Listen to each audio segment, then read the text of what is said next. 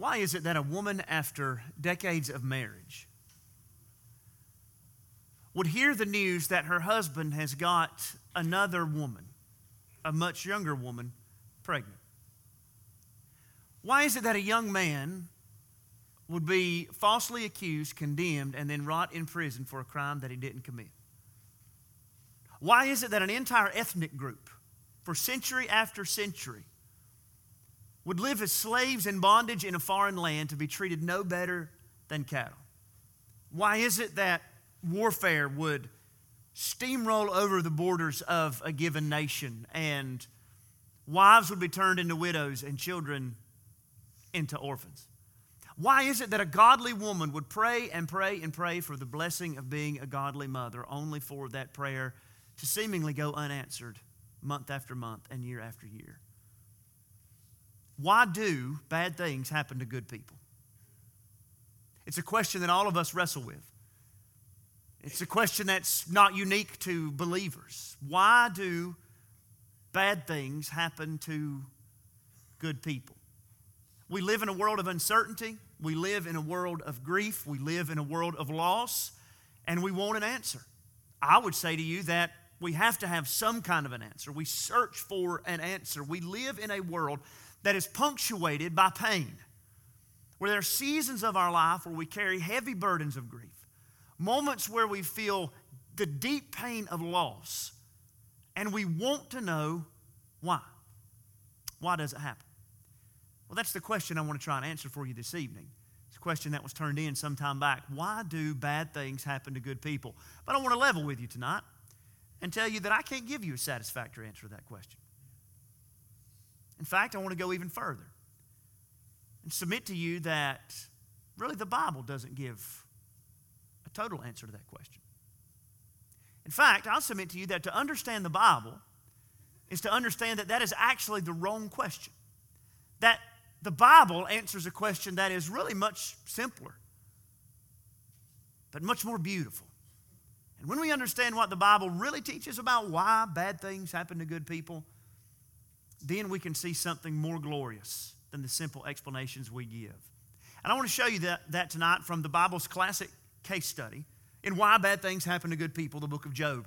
So turn with me, if you're able, please, to the book of Job in chapter number 9. Job chapter 9, and we will begin reading in verse number 25.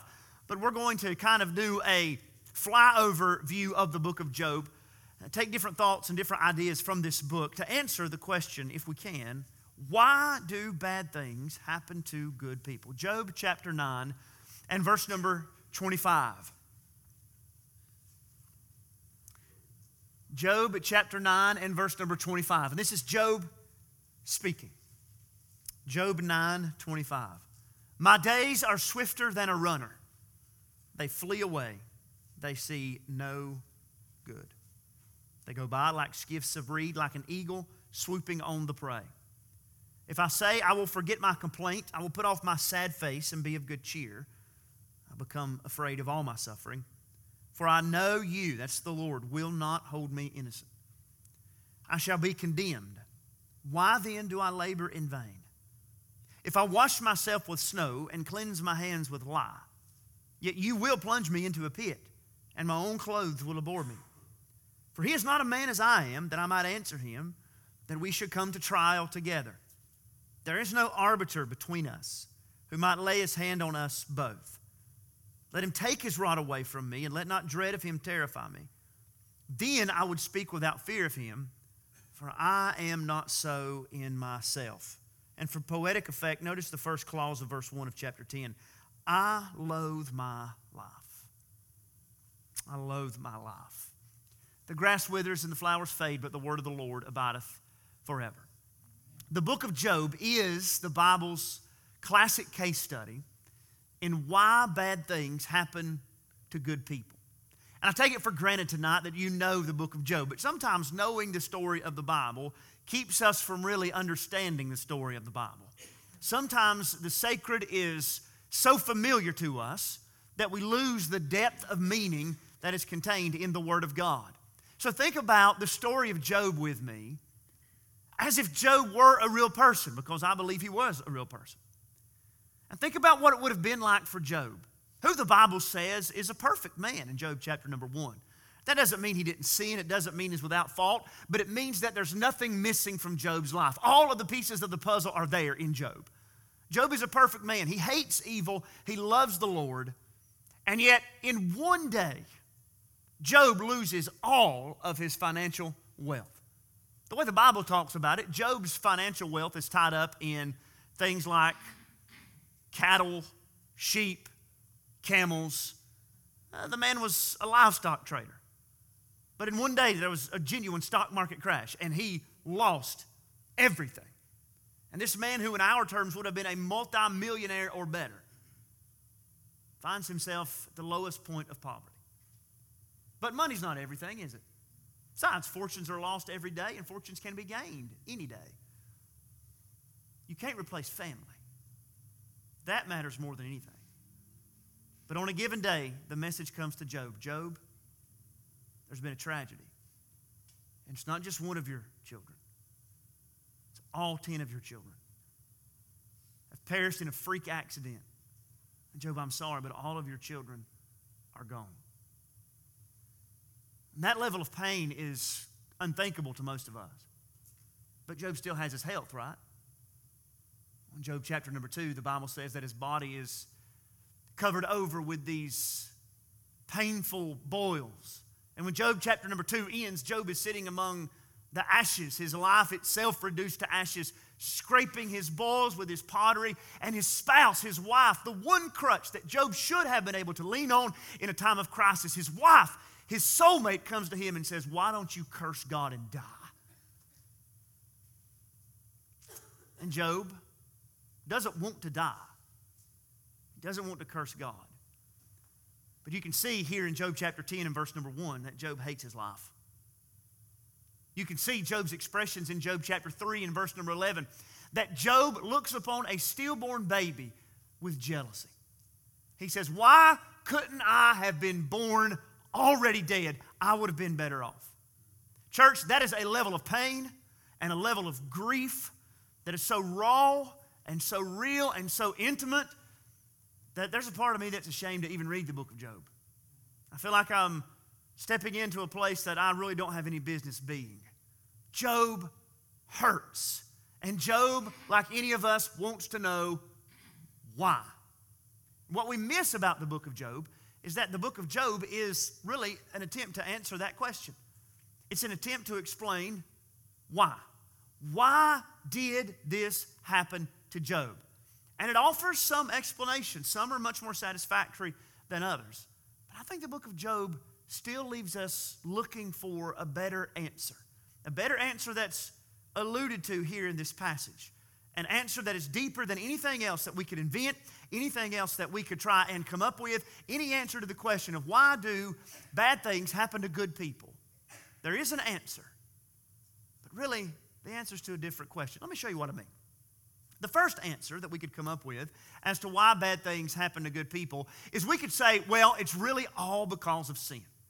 Maybe it's all because of sin. In other words, we could cling to this really, really simple answer that bad things happen to good people because, well, they really don't.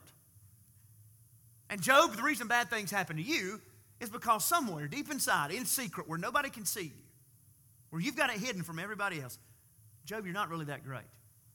You know, that's what Job's friends say.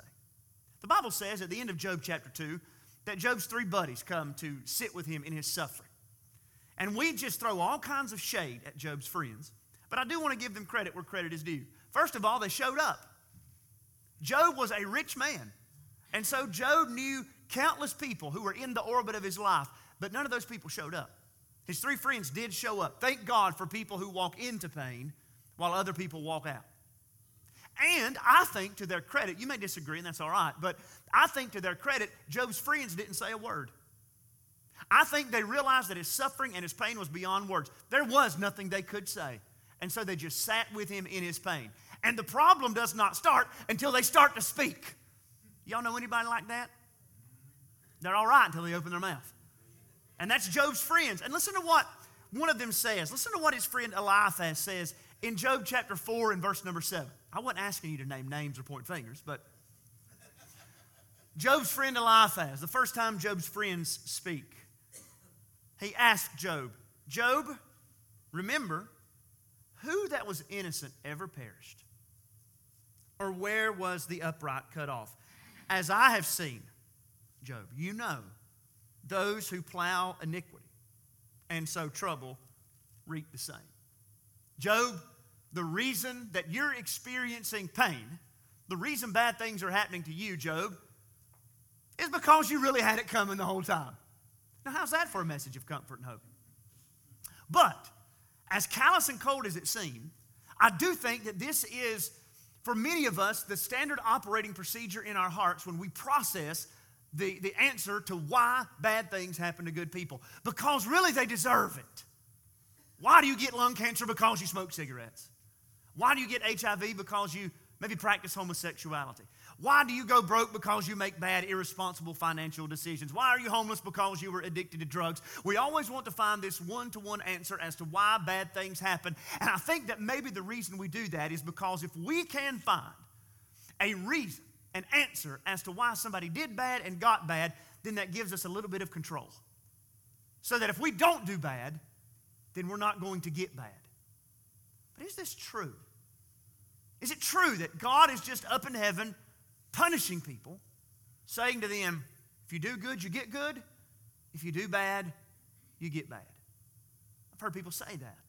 Many of us believe that. Many of us operate as if that's true. The problem is twofold.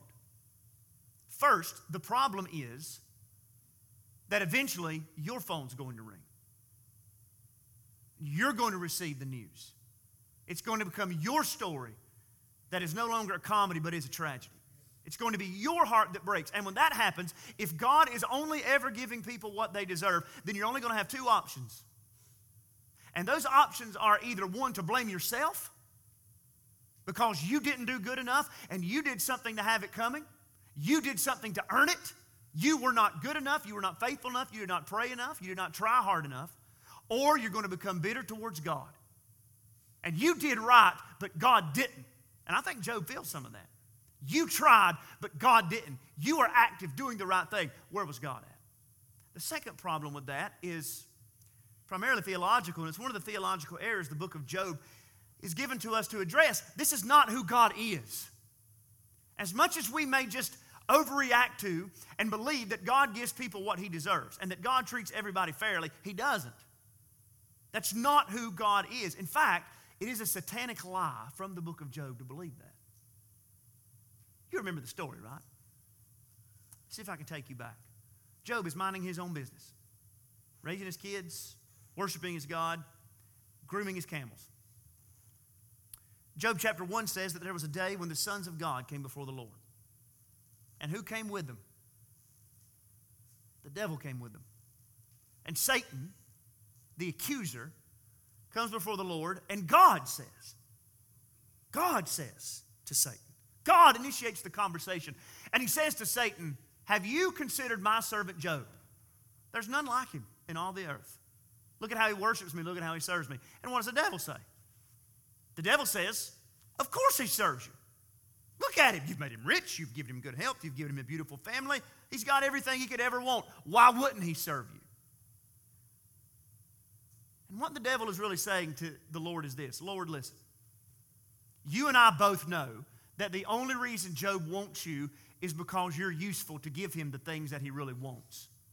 And if you take from him the things that he really wants, the one thing he won't still want is you. In other words, it's the devil who looks at God and says, God, you might be useful, but you're not worthy. You might be useful, but you're not worthy. And you know what Job's friends are saying? And you know what we are really saying when we say that good things happen to bad people because, deep down they really deserve it and they did bad? You know what we're saying? We're saying that God is useful, but he is not worthy. And we're saying that we should use God transactionally to get the things that we want from God, and he owes them to us. Friends, hear me. The one lesson from the book of Job that Job learned is that you cannot manipulate our God. You cannot manipulate him by how you worship. You cannot manipulate him in how you pray. You cannot manipulate him in the sacrifices you make or the offerings that you give or the beliefs that you hold. Our God is free. And our God will not be manipulated. But I've heard some very, very well-meaning people say this. Well, really bad things don't happen to good people. And what they would say is this. They would say, very well-meaning people, Bible-believing people, they would say, why do bad things happen to good people? Well, there are no good people. And that's true. The Bible says, Romans 3, there's none good. No, not one. There's none righteous. There's none who understands. There's none who seeks after God. But that answer doesn't really get to the depth of the pain, does it? Y'all, we live in a world where people experience things that they do not deserve, where people are treated harshly, where people are treated unfairly. This is all through the Old Testament. It's in the book of Job. It's all throughout the Psalms where people are coming to God saying, God, I have done my best. And they're not saying it in pride. They're not saying it in arrogance. They're not saying it to manipulate God. They're saying, God, I've done my best. And yet, as the Apostle Paul would say, quoting from Psalm chapter 48, like sheep, for your sake, like sheep, we are counted for the slaughter all day long. That can be the experience of the people of God. It was the experience of Jeremiah. Lord, you've seduced me, you've tricked me into preaching your word, and look at where it's gotten me. It's the experience of David. It's the experience of Job. It might be your experience, where you feel like you've done the right thing, and you've only gotten wrong from God. But the one thing we can't say is we can't say, well, it's just 1-to-1. You do bad, you get bad. But maybe the answer is a little bit deeper. Maybe it's not merely human sin, but maybe part of this is, we'll say, divine sovereignty. Maybe the answer from the book of Job is that God is God and you're not, so suck it up and move on. And that kind of is the answer of the book of Job. Because God is God and you're not. But is that it? Think of what happens here in Job chapter 1. The sons of God come before the Lord. Satan comes with them. Have you considered my servant Job? Well, of course he worships you. Look at all that you've done for him. The Lord says, okay, you can take from him his health. You can take from him his family. You can take from him his camels. You can take everything that we would think you have to really live a blessed life. And so maybe we should just blame the devil. That would be convenient, right? God wants to do good for us. God wants to bless us. God wants all of y'all to have a flock of camels. But it's the devil who gets in the way. It's the devil who puts cancerous cells in bodies. It's the devil who causes macular degeneration. It's the devil who causes war. It's the devil who does all of these things that are bad. It's the devil who makes cell phones ring during church. It's the devil who does these things. That sounds really convenient, doesn't it? That sounds really convenient to live with this idea that God is all good, the devil is all bad, and they're just kind of equals fighting it out. Friends, the Bible teaches us that the devil is real. The Bible teaches us that the devil is evil. But the Bible never teaches us that the devil is God's equal. We do not believe that the devil could ever do anything to thwart God's plans. And I'll show you that in the book of Job. Because after all, who was it that gave the devil permission to work? Who was on the other end of the devil's leash? Satan comes to the Lord the second time, and God says about Job, in verse number 3, he still holds fast his integrity, although you incited me against him to destroy him without reason. God is active in the things that happen to Job too, but maybe that's just the way that it is. Maybe God has this huge, mysterious, sovereign plan that we can't understand, and we shouldn't try to understand, and maybe we should just give up, and maybe we should just say, hey, this is the way that it is. God is God, and we're not, so suck it up, trust him, and move on. Maybe that's the reason that bad things happen to good people. And in some sense, that's right. And in some sense, that's the lesson that Job needed to learn. When God comes to him at the end of the story, and God begins to speak to him. He says, Job, stand up here and talk to me like a man. That's what God says to him. And he says, Job, you know everything about how the universe should work. You know about how your life should be ordered. Job, were you there when I created everything from nothing? Let me ask you a question now, not to embarrass you or to humiliate you, but just to ask yourself, do you know what God made on which day of creation? Do you know in your mind, can you recall what God made on the first day?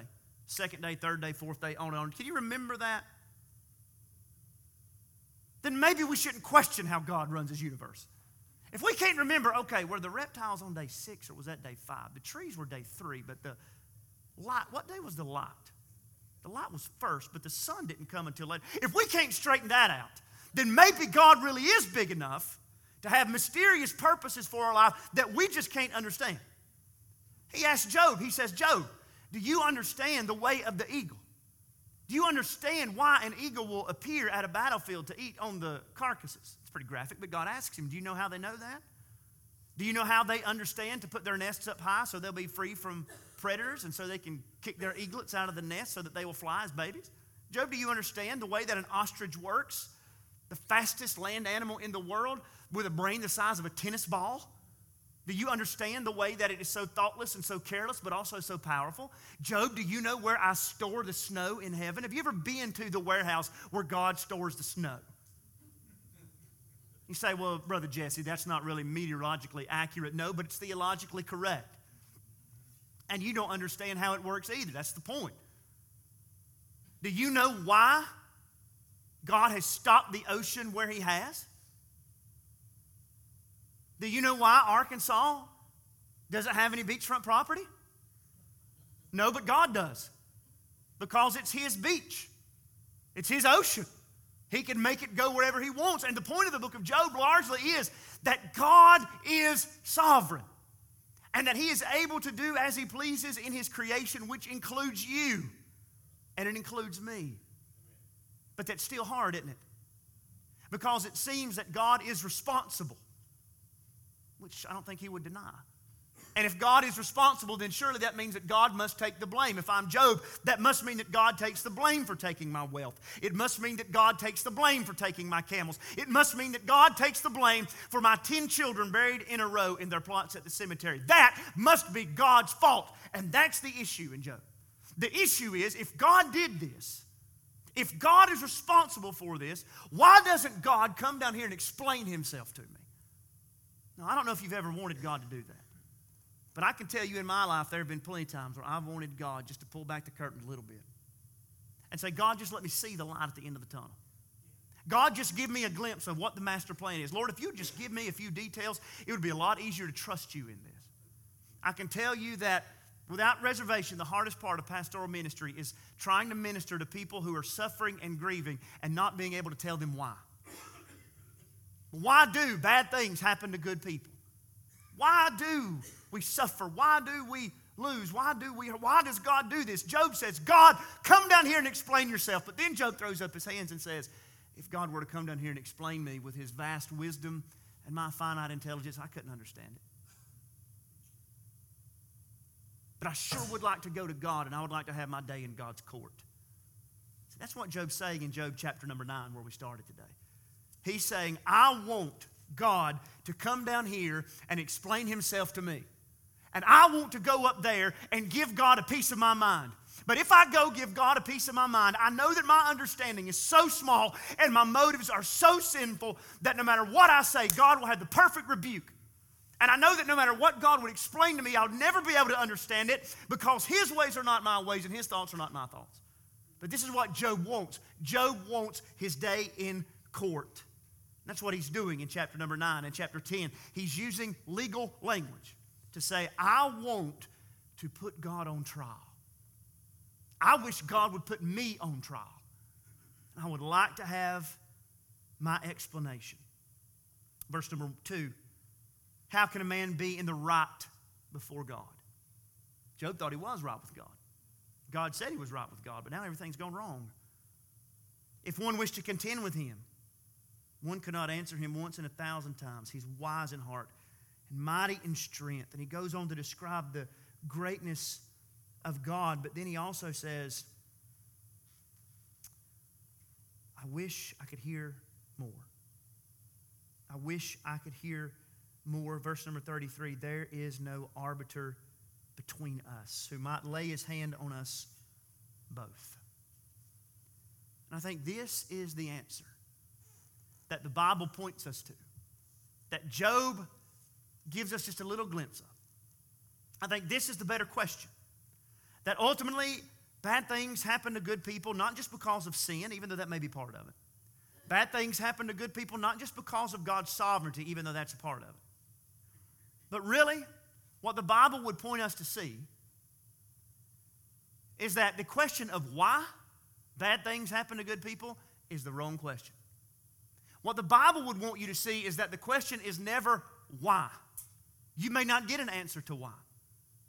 The question the Bible wants you to ask, and the question the Bible answers, is the question of who. You see what Job asks, verse number 33? I wish that there were an arbiter, or maybe your Bible says something like a daysman or a mediator between us. One who could lay his hand on God and one who could lay his hand on me. Here's what Job really wants. Job really wants somebody to come from God to him to make God known to him in his pain. And he really wishes there was somebody who could identify with him, who would take his pain into the presence of God. Let me say that again. Job really wishes that there was somebody that would come from the presence of God and step into his pain who could make God known to him. And he really wishes that there was somebody that could step from his pain and go into the presence of God and represent him before God. You know what Job's longing for? Job's longing for a mediator. He's longing for an arbiter. He's longing for somebody to come and perfectly show him in the middle of weakness and pain and suffering God's power and God's goodness. And this is where we get hung up. Because if bad things happen to good people, if we do seemingly suffer unjustly, then that means that God is either not powerful or not good, right? Because if God is powerful enough to stop my pain, but he doesn't, then he must not be very good. Or if God is good enough to stop my pain, but he can't, then what kind of God is he? How do I know in the middle of my pain that God is both powerful and good? I know it because the full revelation of who God is not found in my suffering. The full revelation of the character of God is not found on the day that your job is shipped off to another country. The full revelation of who God is not found on the night when your wife says that she doesn't want to be with you anymore. The full revelation of who God is not found on the day when the doctor says, I'm sorry, there's no heartbeat in the womb anymore. The full revelation of God's goodness and his power is in the person of Jesus Christ, who is our arbiter, who is our mediator, who is our daysman, who is the one who comes from God to reveal God in the midst of our pain, and the man of sorrows who is acquainted with grief that takes our tears back to heaven to represent us before God. Job says, I wish that somebody would come to me in my pain from God. And Jesus says, I will be that somebody. And Job says, I wish that somebody would take my scars and take my hurt and take my case to God. And Jesus says, I will be that somebody. And once you figure out who, once you figure out who, you can stop asking why, because you can leave the why to the who. And there may be questions about why bad things happen to good people, and why we hurt, and why we suffer, and why our prodigal children may not come back home, and why our health fails, and why our economy crashes. But we may never get the answer to that why. But the who knows the why, and we know the who. And we know that because of who he is, and what he has done for us in proving his love and his power in his cross and in his resurrection, we know that our God is the who that took that wife and that husband who had the affair with the younger woman. Well, our God is the one who took Abraham and Sarah. And he's the one who took that story and redeemed it to fulfill his promises to the world. Our God is the who took that young man falsely accused of rape named Joseph in Genesis and set him up on the throne of Egypt so that he would say when it was all over, what you meant for evil, God meant for good. Our God is the God who delivered those slaves out of Egypt 400 years after Joseph died. And he flexed his power against Pharaoh and the armies of Egypt and the gods of the Egyptians, and he brought them out through his grace and through his power. Our God is the God who sent judges like Samson and like Gideon and like others to deliver the children of Israel when they were conquered by their enemies. Our God is the God who answered that infertile woman's prayer. In 1 Samuel chapter number 1, when Hannah wept before the Lord at the tabernacle and poured her soul out to God, our God who heard her is the God who heard Job. Our God who heard her is the God who hears you. And what we know today is we know who. We know who our God is. And who is our God? Our God is a man of sorrows, and our God is acquainted with grief. Who is our God? Our God is the God who stood by the graveside of his friend named Lazarus and wept tears of sorrow and anger. Our God is the God who is touched with the feeling of our infirmities. Our God is the God who says, cast all of your cares on me because I care for you. Who is our God? Our God is the God who made this world and who runs it well, and yet who so wrote the story of this world that he would die in this world and he would rise again in this world to save us out of this world where there are no more stories like Job. Our God is the God of Job, yes. But he is also the God of Calvary. He is also the God of the resurrection. And he is the God who does all things well, who can always be trusted, who can always be worshiped. So that with Job we can say, the Lord giveth